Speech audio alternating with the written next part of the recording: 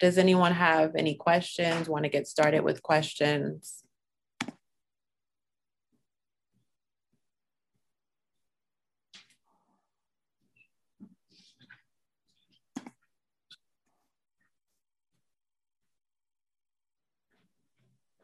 I don't know if there is anything that you kind of wanted to expand on or anything that you were thinking about since we left your session. Hi. Yes, I just thought of like so many books I want everyone to pick up and read. That's one of the main things I thought about. There's like such a beautiful birth of new authors, and I know we all, like love the classics and stuff, but there has really been this like reemergence of beautifully crafted work written by women, also particularly written by people of color, people with all abilities. And I think that, for people who are just like hardcore readers, they're aware of them. But I think that there's this like gap in the world of people knowing that there is this availability of great literature that is useful. So I just wanted to name some authors because some of them have multiple books, all of which are valuable and worthy of being purchased and read. Some authors that I would love some people to, for people to tap into as they continue to do this work. One is Sonia Renee Taylor. She is absolutely amazing. And another person is, and this one is like not only informative, but also super fun to read. Tomi Adeyemi and her series, Children of Blood and Bone. I like to call it like if Harry Potter centered police brutality. So it's like super high fantasy. But it attacks microaggressions and racial injustice. So it's very informative and like, but also like not too heavy and like really fun to read and like magical powers and realms and things like that. And so that is Children of Blood and Bone. There's a series. It's a trilogy. The first 2 books are available. The 3rd book is on its way by Tomi Adeyemi. Also, if you are dealing with younger people, right? Anything by Jason Reynolds and Tiffany Jackson is gold. Jason Reynolds has just a plethora. He writes for both young adults and he writes middle grade books. So for a lot of you parents on here who are looking for awesome stuff to put in your kids' hands to help you navigate some of these conversations, this is great. There is a brilliant book by Dr. Brianna McDaniel called Hands Up. It's a picture book. So it's for younger kids. And although she doesn't properly get credited for it, Brianna McDaniel was actually the one who created the thought theory or process, if you will, that we should look to be accomplices and instead of allies. And so she's this beautiful picture book called Hands Up that talks about all of the joyous things in which we do with our hands up, and how also sometimes it can be turmoil to be put in a position where you have to put your hands up.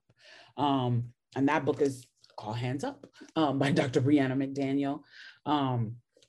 Obviously, Angie Thomas, her series, The Hate U Give, and now, well, not a series, but her book, The Hate U Give, which also now has a prequel called Concrete Rose. Oh my God. Nick Stone is another amazing author. Her book, Dear Martin, just rocked me to my core. And it's all about dealing with PTSD after having had an incident with the police. And it is centered around a young man who processes that by writing letters to Martin Luther King, and it's called Dear Martin. Of course, obviously, Ta-Nehisi Coates is an amazing writer who is doing awesome things. This one is one of my absolute favorites because it's As you can tell, I live a lot in the kid space. Um, this one, Nubia by L.L. Bean, which is a DC graphic novel, which centers a young Black girl as a superhero as she navigates some of the conversations that we are having today. This is another one of my like absolute favorites. So just a few authors and books that are definitely worth adding to your library, worth leaving on tables in your offices as you are seeing people to get them hooked so that maybe they'll get them later.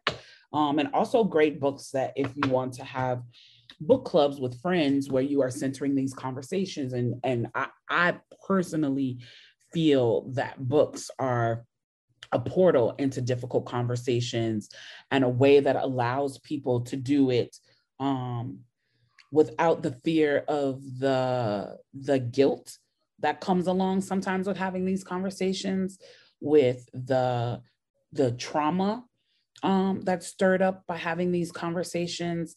I think literature is a perfect portal for that. And of course, you can purchase my books, which also deal with these issues. The young adult stuff that I write, I am even a super fan of, not because of me, but because of my co-author, Geely Siegel, who is speaking later today. And I'm telling you guys, whew, that little redhead is a firecracker. You do not want to miss her session. She is probably one of the most brilliant people I've ever had the pleasure and honor of knowing. And we co-author books for young adults, which adults seem to enjoy as well. But we always write them in a dual narrative. So you get to see the perspective of a young Black teen as well as the perspective of a young white teen on the same page. And so our first book, I'm Not Dying With You Tonight, is about two girls, one Black and one white, who survived the night and race riots. And we like to say that book is about a scenario that brought two girls together. And our newest novel, we say, is about one that rips two girls apart. It's about two young girls, one Black and one white, who have been best friends since kindergarten. And when they kind of haphazardly decide to take a knee, they're cheerleaders. And as they kind of haphazardly decide to take a knee on a Friday night at their high school football game, it's all about how there is a grand fallout from that and the big effect that it has on their friendship. And that one is called While We Fly. And then I have an adult nonfiction that's coming out in the fall that's available for pre-order now, called How We Can Win. My viral video that most people know is called How Can We Win? And the book is called How We Can Win. And for me, it is an expansion on the video, but also my take on what it is we can do to bring this nation together and fix it. Because I definitely consider myself a grand patriot. And I don't think that being a patriot means that you think your nation is without fault. I think that it means that you love it so much that you want to see it repaired. So if you guys have any questions.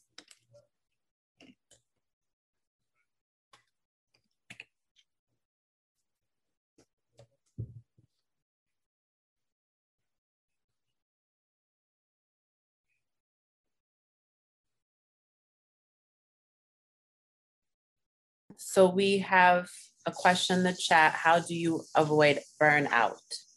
I love this question.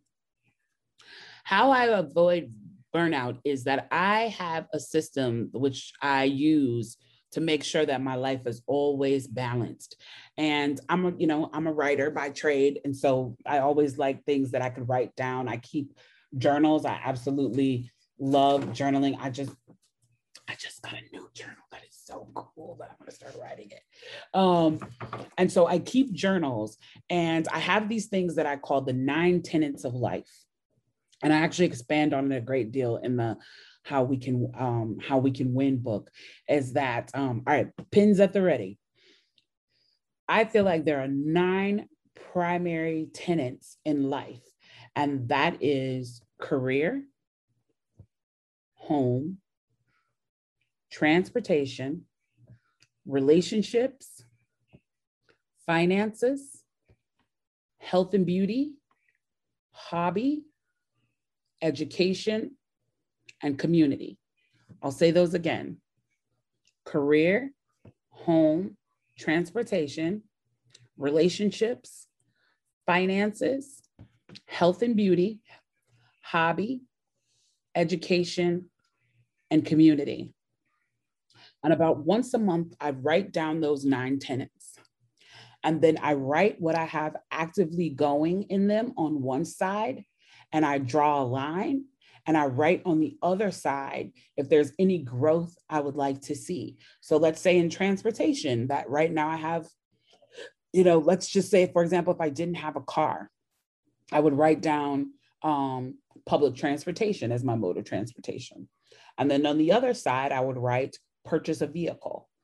But let's say in career, let's say I was working in my dream job. I'm like, I am working at G.G. Dugenhauser law firm, and that is my dream job. Then I'm just going to write on the other side again, G.G. Dugenhauser. But what I can do in each category when I'm looking at what I have and what is aspirational or what growth changes I need, I can see where I'm missing something. And not only do I see where I'm missing something, sometimes under hobby, like my hobby is travel, right? I love to travel. So if I look at hobby and then I put travel and I put the little semicolons next to it, and I haven't been on vacation in 6 months, oh man, that means that I'm not balancing, that I haven't done the thing that keeps me calm. Or, for example, I'll look at community, and I may have 20 things under community. I may be on 10 boards and have 4 organizations that I'm running and 6 lectures that I have to give and 2 books that I have to write under community. And what I realize is like, oh, wow, right now in my life, my community work is way outnumbering the time that I'm spending, say, with family. Or I have way more going on community than I have in career. So then what I'll look at is I'll look at community and go, okay, I have 20 things happening in community right now and nothing happening in hobby and nothing significant that I've done with my family. And my car, in terms of transportation, my car has been making a knocking noise for a month and I haven't done anything to fix it. So then I look at community and I go, okay, which of these 4 things can I send a very gentle, loving message to and say, as much as I love you guys and love working with you guys, at this time, I'm going to need to take a step back and send resignation letters to those boards, and then schedule to get that car repaired, and then realize that I haven't done much at all with family, and literally text my son and say, do you want to, he's 15, and say, let's go see a movie this weekend. Because you got to text the kids from the other room. Let's go see a movie this weekend. So what it allows me to do in constantly reevaluating these tenets is to make sure that I'm keeping a balanced life. And keeping a balanced life keeps me from burnout. As much as I want to give to my community, I also have to be my best self in order to properly give to them. And being my best self is going to come from a balanced life. And that's how I keep myself from having burnout, is constantly doing a check-in with myself to see if I'm balancing my life.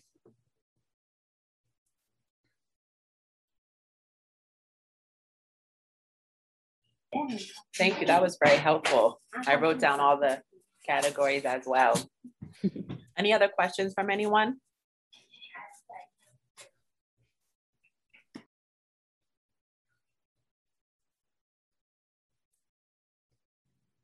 I've got a question, which is more sort of about like thought frameworks. But I mean, I was really struck in your presentation this morning about the discussion of lack of access to home ownership historically and how that's contributed to inequities over generations and the ability to build wealth and maintain wealth in BIPOC communities.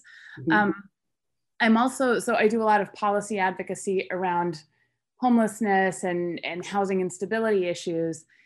And in that space, then a lot of the sort of national level advocacy conversation is about trying to get policymakers to focus on people who are in the most desperate circumstances right now, like people who are experiencing homelessness or on the brink of homelessness, who are about to lose public and subsidized housing, that kind of thing, who are disproportionately BIPOC households. And I mean, obviously the correct answer is all of these issues are huge racial justice issues and need attention and need funding, attention not only from us, but also from policymakers. Right. But in terms of sort of thinking about priorities, I'm wondering if you could talk a little bit about how to navigate some of those tensions between, like, how do you advocate for the allocation of resources between people who are sort of the most marginalized and like survival level needs, and people who are in a situation where they could be in a position to be building wealth if only there could be some, I'll use the word reparations here. Like I don't know if it would be strategic to use that necessarily when I'm talking to like a state legislator or something, right? So things to address some of these, the historical inequities about wealth building, which are usually going to be targeting people who are in somewhat less absolute desperate level circumstances. Yeah, I think that we always are going to have to talk about the people who are in very strange situations, who there is a significant immediacy in terms of their need. When you're talking about people who are facing homelessness, loss of services, things like that, I think we should continue to advocate for making sure that their needs are met. Now, in terms of balancing it so that in dealing with those kind of more immediate needs, that we are not throwing away the fact that it is a multi-tiered conversation, and that there needs to be some semblance of reparations, if you will, in terms of people who are working class, who have the potential to move into a more, middle class area, and the fastest, quickest, smartest way to do that is through home ownership.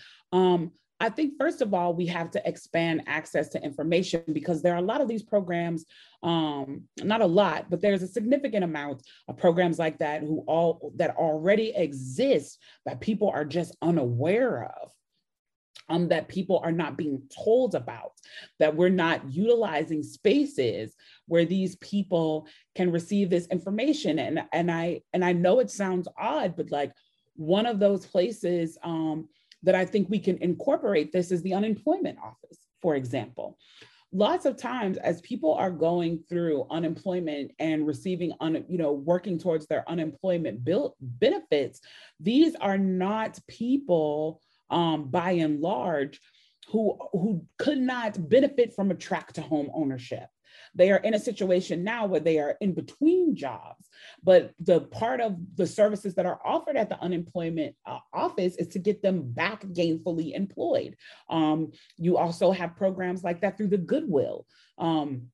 Although not a government program, but the Goodwill is an organization who does a really great job at not just placing people in jobs, but placing people in jobs that allow them to earn a decent living. And also, contrary to popular, one of the things I think a lot of people don't know is that the Goodwill offers the trade education that I was speaking about on the earlier call. And so I think step one is just really like pooling the resources that already exist towards home ownership, loans that already exist, forgivable loans and grants and things like that already exist that people are just unaware of, and making sure that we are thinking of resourceful spaces where this could be of a benefit to people as they're on their journey as part of their curriculum. Because if you're going to Goodwill to get employed and you go through one of their trade programs and then you're gainfully employed, there could be another section that's a follow-up that offers both financial and homeowner literacy as an alumni. Same thing through the unemployment office. As people are going through and getting resumes and services and things like that, once they become gainfully employed, there should almost be like alumni resource programming, and incorporated in that can be financial literacy and a pathway to home ownership. So I think that that's one way to begin. The other thing that I would say is that you know, some people are going to have to take on the advocacy of the working class, because that with the working class and the middle class, I mean, we all keep saying the middle class is being killed and the middle class is being forgotten and the working class is being stomped out. But then it's like we make it difficult to corral resources for them because people are like, well, you know, they're doing okay. And it's like, they're not. They're in massive amounts of credit card debt. They cannot pay their student loans. They are, as my grandma used to say, robbing Peter to pay Paul. And so I think that there also needs to be a new set of advocacy and programming centered around working class and middle class families to help give them support systems and resources.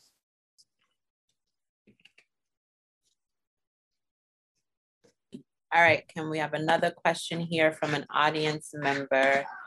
As a Black woman, how do you manage your relationships, collaborations with white women, given our individual and collective histories in a way that is productive? Are there core prerequisites that must be in place before that can happen? That's a loaded question.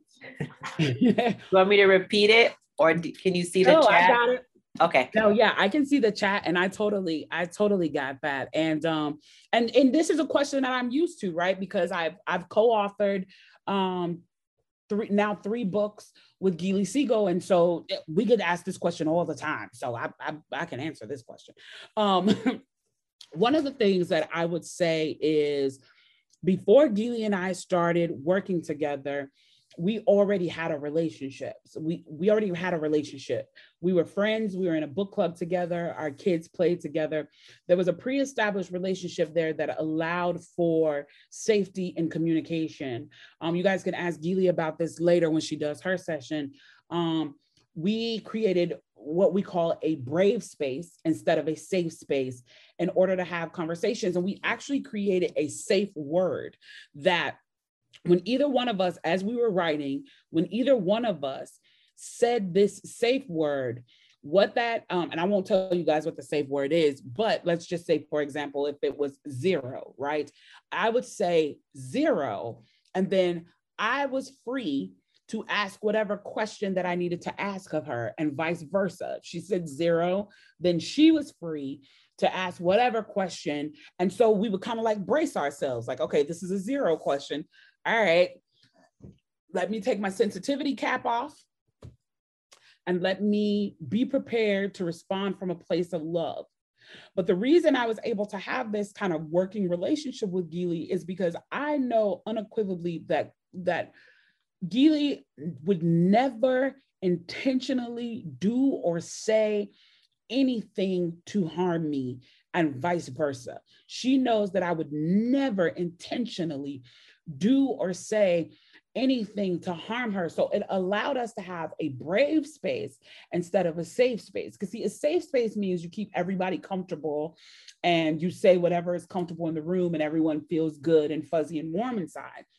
A brave space means that I am going to have the nerve and the gall to ask this question that in some circles may be deemed inappropriate, but you are the person that I feel brave enough with to ask this question. And I hope that in asking this question, what you are going to give me is a brave response that's rooted in truth.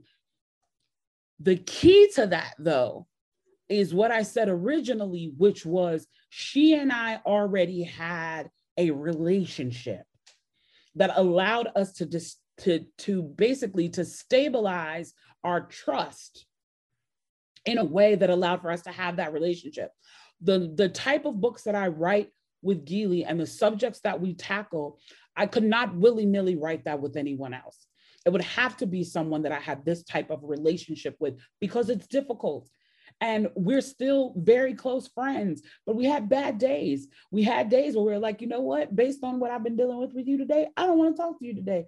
Give me 24 hours and we can reconvene tomorrow on this book, because right now I just want to slap you, you know? And so, but you can only do that with an establishment of trust. So what I would say is anyone who wants to have that kind of collaboration with you, first, it's going to have to do some trust work in order for it to be productive.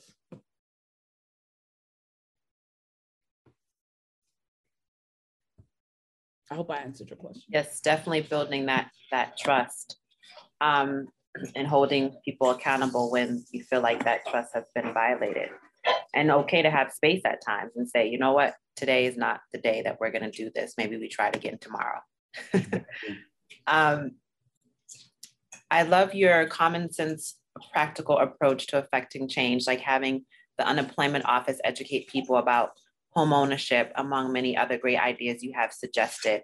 And I would just, I mean, to that comment, yes. And I would also push us in legal services to really think about how we can expand our models, to think about how we can offer this kind of education to folks. So as people are coming into our offices and saying, having trouble with their unemployment pieces, maybe there are ways that we can adapt our office space or have additional resources to also take the lead in providing these educations, because that's what this is about, pushing, right? And expanding and rethinking our service delivery model. And how do we push beyond just a simple lens of we're here to do unemployment, so that's it, and really expanding that. So I just wanted to add that piece around, you know, instead of saying the unemployment office, what is our responsibility, again, as folks who are working in the social justice place, to begin to expand our service delivery model? So I just wanted to say that. So basically, moving on, have you considered running for office yourself? We need your voice where decisions are being made on how to allocate resources slash energy. I definitely have considered running. I don't think that it will happen anytime soon. I think it will happen. When people ask me what my, you know, like what my dream job would be, I say, darling, I have no dream job. I do not dream of labor. I'm just kidding. If people ask me what my dream job would be, I would say it would be Secretary of Education, because I feel like we could fix all of this at the schoolhouse if we're actually utilizing the schoolhouse for what it is supposed to be for, which is to prepare young adults to be, prepare young people to become young adults and eventually old adults. And so that would be my dream job, would be Secretary of Education. And so I think long-term, no time soon, but I think long-term, my pathway is definitely going to be to run for a school board seat. Do you have any ideas of what legal services staff can do to address the need for civics education? Wait, can you repeat that for me one more time? Do you have any ideas of what legal services staff can do to address the need for civics education? Yes, utilize the internet. Utilize the internet. There is so much misinformation in the world. What we need is more practical, highly educated, skilled, and thoroughly thought out people entering the space of Instagram, Twitter, and TikTok, and like combating all of the misinformation with proper information, right? And so bite-sized information is what people love right now. And so it's very simple to create bite-sized information that can be put out in the world. I mean, it takes nothing to make like a little graphic that covers one point and make it a series and say, you know, instead of like overfeeding people, say this is part one of 12 pieces of civics on how to engage with your state senator that we're going to give. And then we're going to do an IG live with one of your state senators so they can talk about what that engagement looks like. And then also, like, I see a lot of people in legal services who have these amazing pamphlets when you come into the offices that have information about what their services can do and everything like that.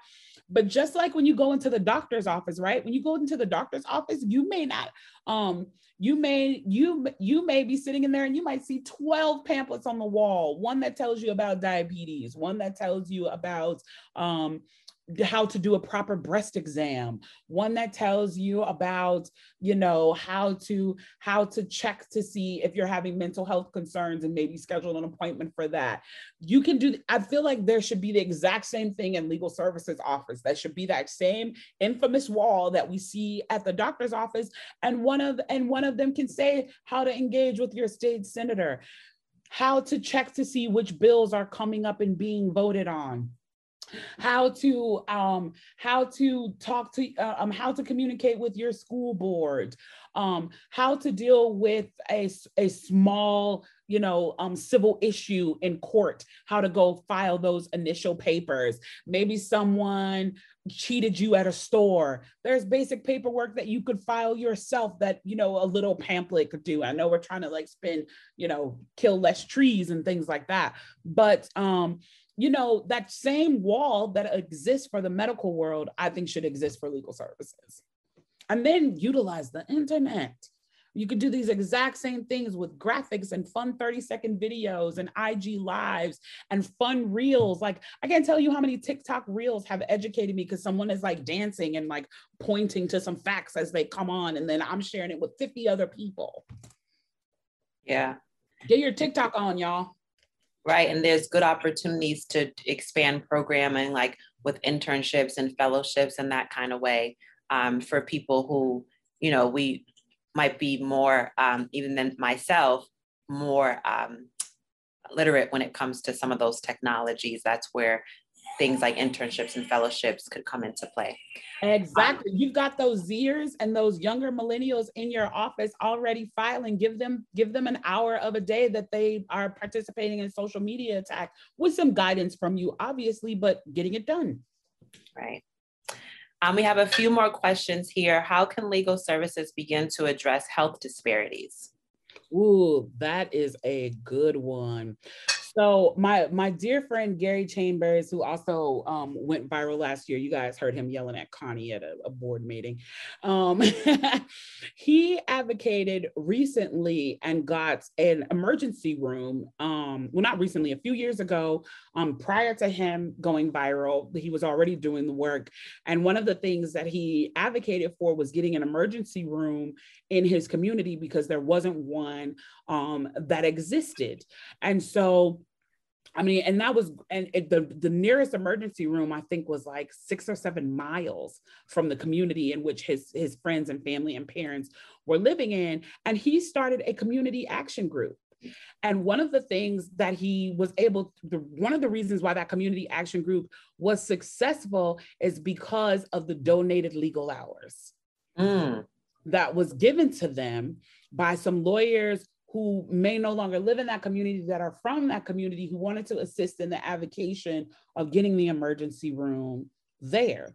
The other thing is someone needs to start a hotline. If you feel like there is a disparity in your treatment and your services at a hospital, there needs to be a hotline that you could call with a professional where you could talk to people multi-tiered, both someone in the medical industry and then someone in the legal services, to say, hey, I went to this doctor, I was having this issue, I did not feel heard, this is what has happened to me, this is where it's happened. I would like to receive some assistance on how to A, better advocate for myself next time, or B, to learn the system of what chain of command I need to go up in my advocation for myself, my child, my elderly parent, whoever that advocation is needed for. I just went through one of the most difficult times in my life, and that my mother recently passed away, and she was in hospice. The saving grace for the advocacy for my mother was the fact that I have a sister who is a registered nurse. So therefore, she understands the process of what is supposed to happen. She understands the process of what good care and what bad care looks like, what services we're supposed to receive, what they are supposed to have. And I thought through myself as we were going through this process, my mother is blessed that she has a child that is a registered nurse. But how do we extend these services to people who don't have a family member in the medical field or the legal field? So I think in working with certified nurses assistant services, hospice services, clinic services, and having volunteer community advocates who come from the medical field and from legal services, the biggest thing that people are missing in a lot of these spaces is advocacy. someone who has the language to stand up for them and to know when they may just be in an emotional state and what they're requesting is not realistic, but also know when they are not receiving the best services available for them. So I think having on-call advocacy services are amazing. Let me tell you something. That is the one thing that I took away from this moment was like, oh man, the blessing my mother has, the best thing me and my other siblings have, having my sister here who understands this process. But what about those who don't have that? And how do we create that? How do we recreate that for other people, especially marginalized people who are usually shut out and not told what's available to them, and then not listened to when they know something is wrong. Mm-hmm. For any of our grantee organizations that are here in the room, that's a great idea for a fellowship proposal. Hint, hint. Getting those hotlines up and running, getting those volunteer folks in the hospitals and in the community. So anyone who's on this call and in this room, you want a fellow? That's a good. Kimberly's given us a lot of nuggets and some good ideas. And also what I hear from you also is getting back into that community lawyering model, of going into the communities, understanding the needs of the community. And that helps us determine our projects instead of us thinking and saying, here's what we think needs to be done, or let's put more money into X, Y, and Z. No, let's go into the community. Let's find out what the community needs are. And like you said, with Gary Chambers, they need an emergency room. So as attorneys and folks working in legal aid, we fit in where we fit in. We respond to the needs as they present themselves instead of us going in and saying, here's what I think you need, or does anyone need help with unemployment? Okay, that's great. And at the same time, there may be some other pressing needs that folks need help with at that time. But if we don't ask, if we don't come from that perspective, then we'll never really know. So true. Another question, I'm curious how injustices in the legal system today fit into the monopoly analogy. Oh boy, don't they? I think that a lot of what happens today is, and I think I spoke a little bit about this earlier, is just how much of our let's just talk traffic, right? How much of our traffic court has huge price tags on them that people cannot pay. And our response to that is to treat it like a criminal offense instead of what it is, which is an economic offense, right? And I'm not saying we should go back to building debtors' prisons or anything like that. But what I'm saying is I have to say that because people will take it to the extreme, like debtors' prison, got it, go. What I'm saying is if you cannot pay a ticket where the fine is based in economics, like, okay, you didn't have this registration, which is required. And so now you have this ticket for $400 and you are unable to pay that ticket. Why are we criminalizing that? That's an economic issue. When I have an economic issue in the private sector, it goes to my credit report. No one can file against me to put me on a path towards jail. If you have an economic traffic issue, then it puts you on a pathway to jail. Because if you can't pay it, then you have to go into the probation system. The probation system is we think you're bad and we're now monitoring you. And if you do something bad, now you're going to jail because you're on the iffy list. You should not be on that list from an economic issue. You didn't pay your registration because you didn't have the money and you have to pay the money in order to be registered. And now you don't pay it. And now you're on probation. Now you're headed towards criminality when you actually should be in the same situation you're in the private sector. If I can't pay this, then it goes on my credit. Then I'm going to get harassed by collecting agencies. It's going to affect my ability to get an apartment. So, okay, let me eventually pay this down so that I can build my credit score back up or do like that. But it's an economic issue that's being treated as a criminal issue. And so it is a way to continue to really keep marginalized people from having economic growth. Because if I couldn't pay $200 a month for car insurance, I definitely don't have $175 a month to give you on this probation system. I don't have it. So when I get into a fight with somebody at work and we get into a physical altercation and you come pick me up and now I'm on probation for this traffic ticket, now I'm going to jail. It's a pathway to jail. Where it should be like, be on my credit. It should be like, oh, she owes, DeKalb County $300. She needs to pay that down.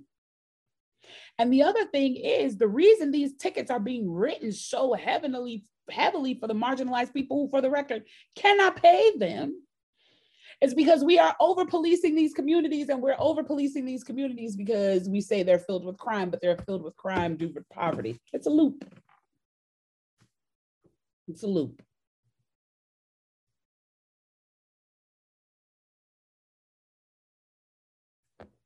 I was muted. You spoke earlier about the lack of trust in the laws and the lawmakers. Given how some schools and impoverished areas have become efficient pipelines to the criminal justice system, would churches and community centers be optimal places to teach civics, home ownership education, as well as many other issues vital to impoverished communities with financial support from legal services funding or other grants?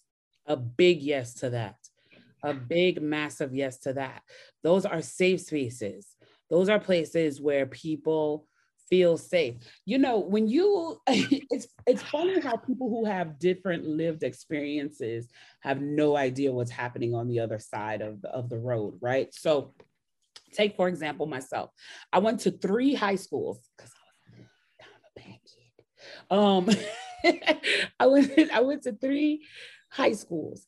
I grew up in Chicago, and I went to Mother Macaulay, which was a very exclusive all-girls private school. I lasted there for about a semester. And then the remainder of my freshman year, I went to Perseo Julian, which is a really troubled, struggling high school. We had metal detectors, all that jazz. I went there for the remainder of my freshman year, and then I went there for my sophomore year. And then my junior and senior year, I went to the Chicago Academy for the Arts. And it's a private school, but it wasn't as strenuous as the first private school. It also was a creative space where we were allowed to sit in windowsills in classes and exercise freedom. I had such different experiences in those 3 places that I probably should write a book about how different they looked. The middle school that I went to felt like a prison. I was treated like a criminal.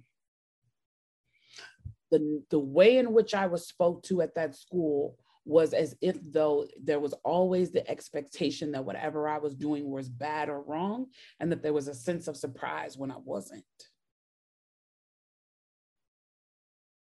That even the people who taught there, despite teaching there, had a view of us of wild animals.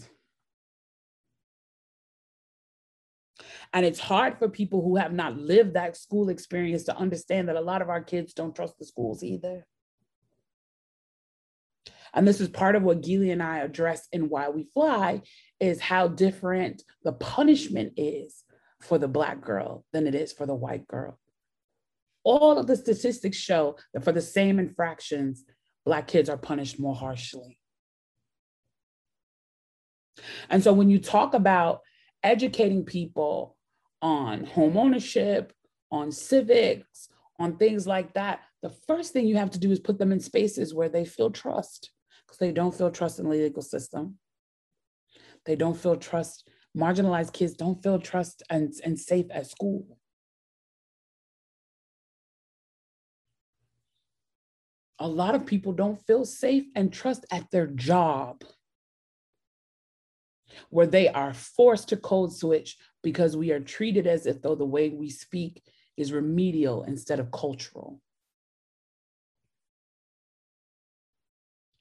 And so when you think about where people are going to receive this information and show up for this information, then that comes back to what you guys were saying earlier about community legal services, and that you have to understand where are those spaces where they feel safe. As much as I love you guys and the work that you're doing, they may not feel safe sitting in a legal office, because there is a tension there that if I am here, it is because something is wrong.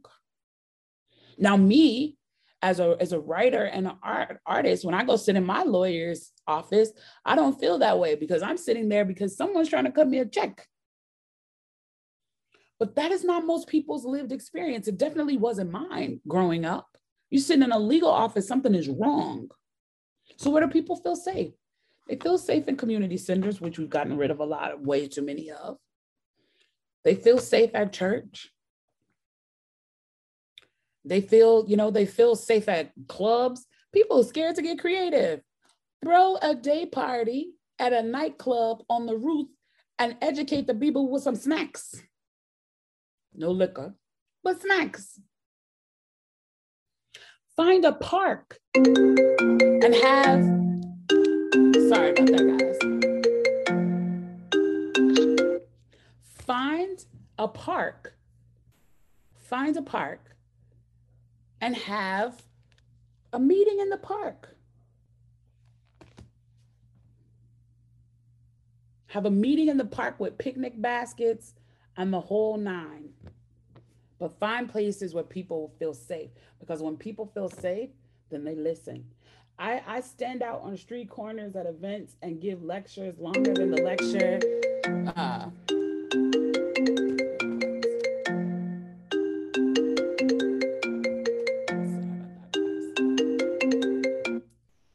And give lectures that run twice as long as this. And people you would not expect stand out there and listen to me. Because one, I'm in a space where they feel comfortable.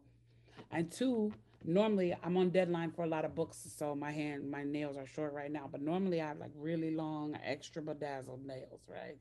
And big eyelashes. And you saw the video, my hair is up in a bun. And part of that is because I feel natural in my hood girl flair, because I know that they know that it's a calling card. They know I'm one of them. And they know they can trust me. And they know that I came from where they came from, so I understand their trauma. So even when I'm bringing a lawyer or a doctor or a senator or a state rep or a councilwoman to stand with me in that moment, they feel safe because I'm there. They feel safe because of where we are. And they trust that my intent is to do no harm. So they trust that I would only bring in people whose intent is also to do no harm. So if you're doing these, yes, find safe spaces like that for them to be in, but also partner with people that they trust as well and that they can identify with. And a lot of people get mad, like, why are y'all bringing in Cardi B and Lil Baby and these rappers who are rapping negative things to this moment? Because they're gonna get the people's attention. And then you just show up and give them all the meat. That's just the bookend of dessert, and Cardi B and Lil Baby and all these people showing up to these type of events is the appetizer. Come on in. I know you like Lil Baby. Okay, bigger than black and white. Now here's the meat. Here's your pathway to home ownership. Here's how you engage civically with the people who you need to change things. And here's the thing, we also have to teach people when we're at those moments how much power they have locally. We keep teaching them about federal government. We don't teach them how much power they have locally. I watched a half a dozen 19-year-old girls from Agnes Scott College get a rape law changed through grassroots lobbying, 6 19-year-old girls. If you stand on the corner here in Atlanta on Moreland and Memorial, if you stand on one side of that street and you have a user's amount of marijuana, you are going to jail. If you walk 10 steps and stand on the other side of that street where you go from DeKalb County to Fulton County, you're getting a $50 citation for the same user's amounts that 10 steps away will take you to prison. So the people in DeKalb need to be advocating, saying, hey, over there in Fulton, They've decriminalized marijuana and you get a citation. We want citations over here too. We don't want to go to jail no more for that. But you have to teach people that that's where their power lies. Because guess what? They know me down at the Capitol. They know me down there at City Hall with my annoying ass, because I'm always down there bugging them with a group of people, bugging them with the petition, bugging my lawmakers about writing in a law, putting a law in place, getting lobbyists to put together a bill that I want to pass down there, and then knowing who I got to go poke, knowing that I can stand in the rotunda of the Capitol once session ends, and as long as I don't disrupt session, I have every legal right to talk to my state lawmakers when they get to the bottom of those steps that I can't take the steps. That's why they can never arrest me. Good leaders go home. You know the law. Yeah, that's powerful right there. Good leaders go home. We know the law. And I just, what you said stood out to me as well, because I think sometimes there is this savior mentality of, you know, as legal service people or as attorneys, we're coming in to save you. And what you're saying is that we need to shift a little bit. In addition to doing what we need to do for folks, we also need to teach them how to save themselves by having the information, by knowing the laws and advocating for themselves. And that's a shift. Yeah. That is getting to live the American dream, which is to be an active participant in the fullness of the freedom that we all talk about.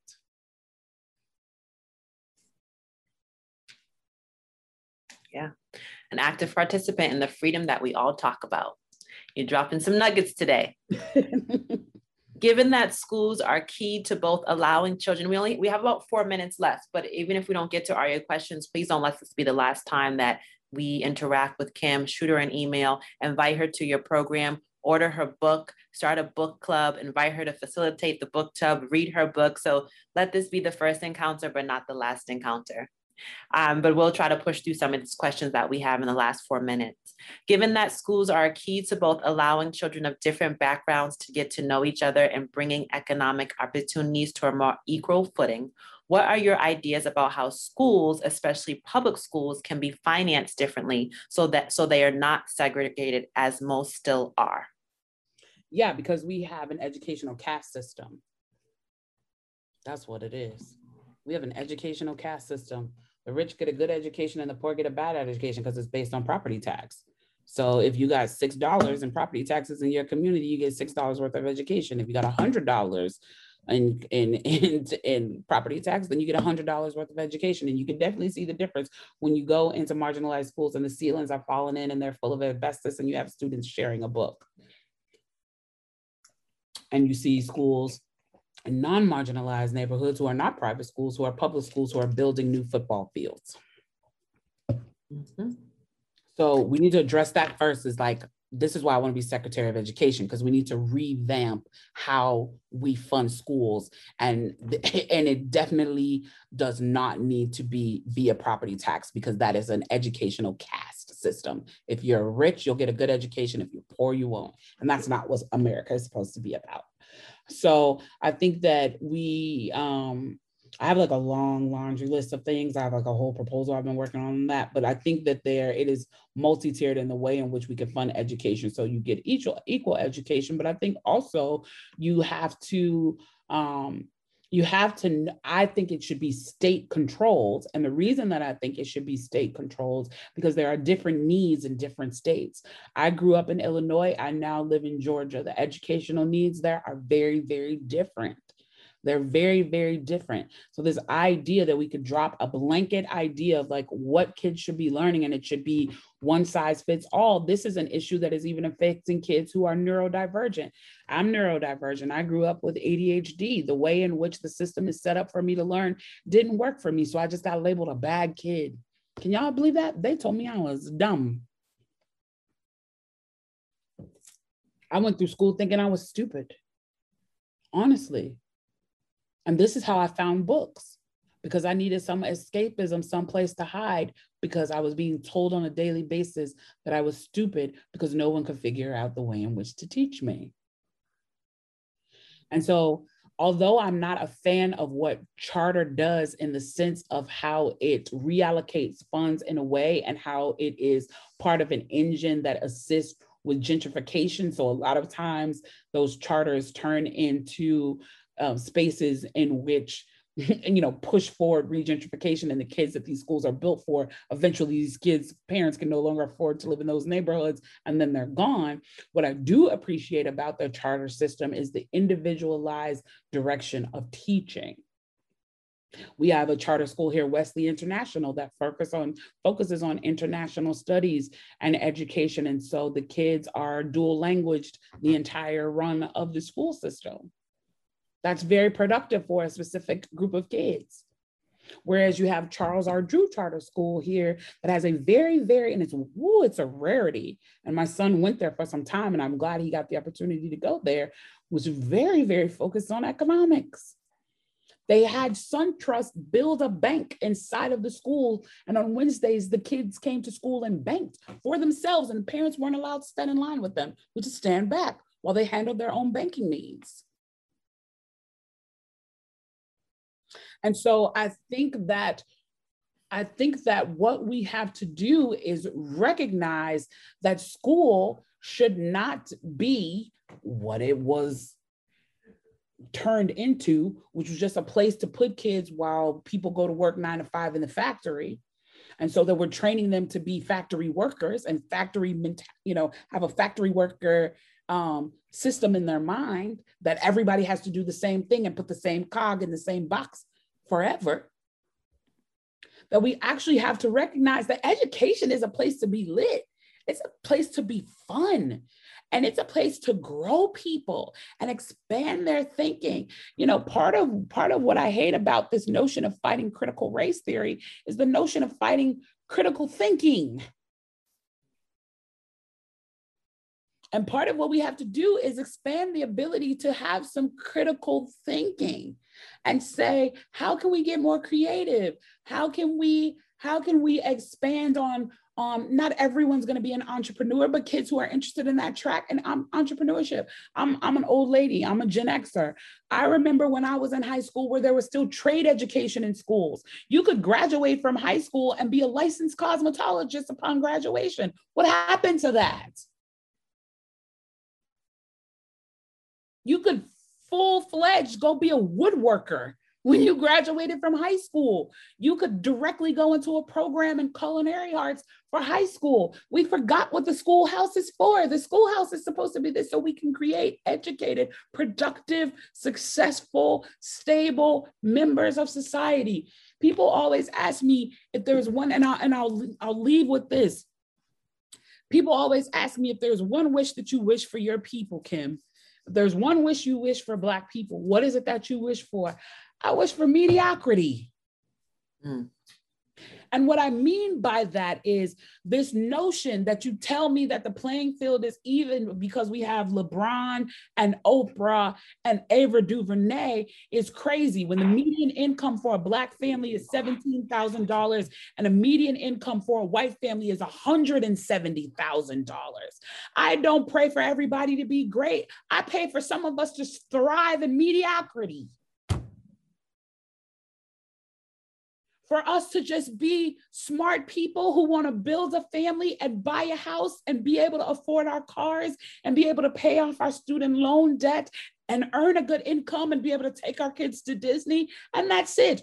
Why do I have to be LeBron level talented to be successful? What I pray for my people is mediocrity, the ability to just be and still thrive. And school could be the pathway to that if we actually used it for what it is. Because let me tell you something. I don't know how many of you guys are homeowners, but if you've ever paid a plumber or an electrician or had someone build a deck, you know that there is ways out there we could be educating kids to have successful mediocrity and live great. Mm-hmm. Thank you so much, Kim. I mean, we have to hop off here because we have our next session at 1:15, but I just wanted to throw in a last question here. Can you just drill down a bit quickly on facilitating economic growth as a racial justice issue? Many of our legal services resources focus on, for example, protecting means-tested benefits, like we talked about welfare, that do not build wealth. Often we consider this our core practice rather than areas like education, which we've been talking about, or foreclosure prevention that might contribute to wealth building? Ooh, that was a lot. So basically drilling down a bit on facilitating economic growth as a racial justice issue. I think you talked a lot about it as it refers to education. And I guess the point is that in legal services, we do a lot of protecting means-tested benefits that do not build wealth, rather than things like looking at how we change education, looking at how we change policies and practices, foreclosure prevention, home ownership, and that kind of stuff that can contribute to wealth building. Yeah, I think for me, if I had to say to somebody, okay, you're putting together a grant and we're gonna focus on economics, but we can't run the full gamut. But right now, let's deal with this one core thing to get us on track. I think it's trade education. For me, I think it's trade education. Because I think that a lot of times why people even find themselves actually the ones who are actually committing crimes, and you're talking about theft and drug dealing and all of this, it's because it's a means to be above making the bare minimum wage, which nobody can survive on. And even if we get these $15 minimum wage, let's be real, $15 is already still pushing it in today's economic space in terms of being able to be successful. And so I think how you combat that is with trade education. I think we reintegrate trade education. I think people work on, as social justice advocates, reintroducing trade education into high schools, and also making sure that kids are aware, and making sure that these programs are not just available to high school students, but look at programs that are 30 and under, right? The 20s is when we have the chance to help people get it right and get on a right path. So I think of creating programs for young adults, which is a forgotten group, right? Because once they turn 22, 23, we're like, oh, well, you're an adult now, figure it out. I'm 45 years old. I can tell you, I did not have nothing figured out at 23, 24, 25 years old. Creating youth adult programs for kids between the ages of 18 and 30 that are centered around trade education, first-time home buyer programs, and understanding the legal system so that they can stay out of it. I think that's the key. Awesome. Thank you so much, Kim. We appreciate your time. We appreciate you being here. This session was awesome. Again, like I said, let this not be the last encounter with you. You all in this room here, you have her contact information. It's all on the website. Ways to get in contact with her, ways to continue to engage with her. So thank you for dropping all the nuggets, all the tips, all the tools, the history, the education. We appreciate you, and we hope to stay in touch. Yes, thank you guys for having me. It was my pleasure. Okay, have a wonderful afternoon, everyone, and we'll see you in the next session at 1:15.